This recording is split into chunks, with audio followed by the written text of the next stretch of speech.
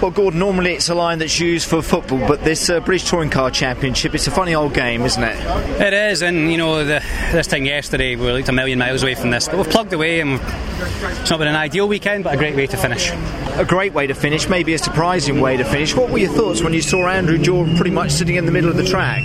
Yeah, I mean, you never want anyone to break down, and he was driving a good race, so I was just thankful that the cards fell my way in this race, and it worked out for me. But it's never nice to see somebody stop lead, especially leading the race. Exactly. You had a good early battle with Rob Collard, and Rob Collard was giving you a lot of pressure pretty much throughout that whole race, wasn't he? Yeah, he didn't let go, but kept it clean. He's obviously thinking championship as well, so there's a lot going on. When we look back 12 months, when you had that battle here again with Rob Collard, and you won that third race again, that was pivotal in your championship last year. How important do you see that race result this year, do you reckon, Gordon? Oh, massively. We are a bit on the back foot. We need to somehow try and find some more, but just a weekend of grinding out results. Might not have been pretty, but got the job done. And finally, just to say, you know where you're going to next, don't you?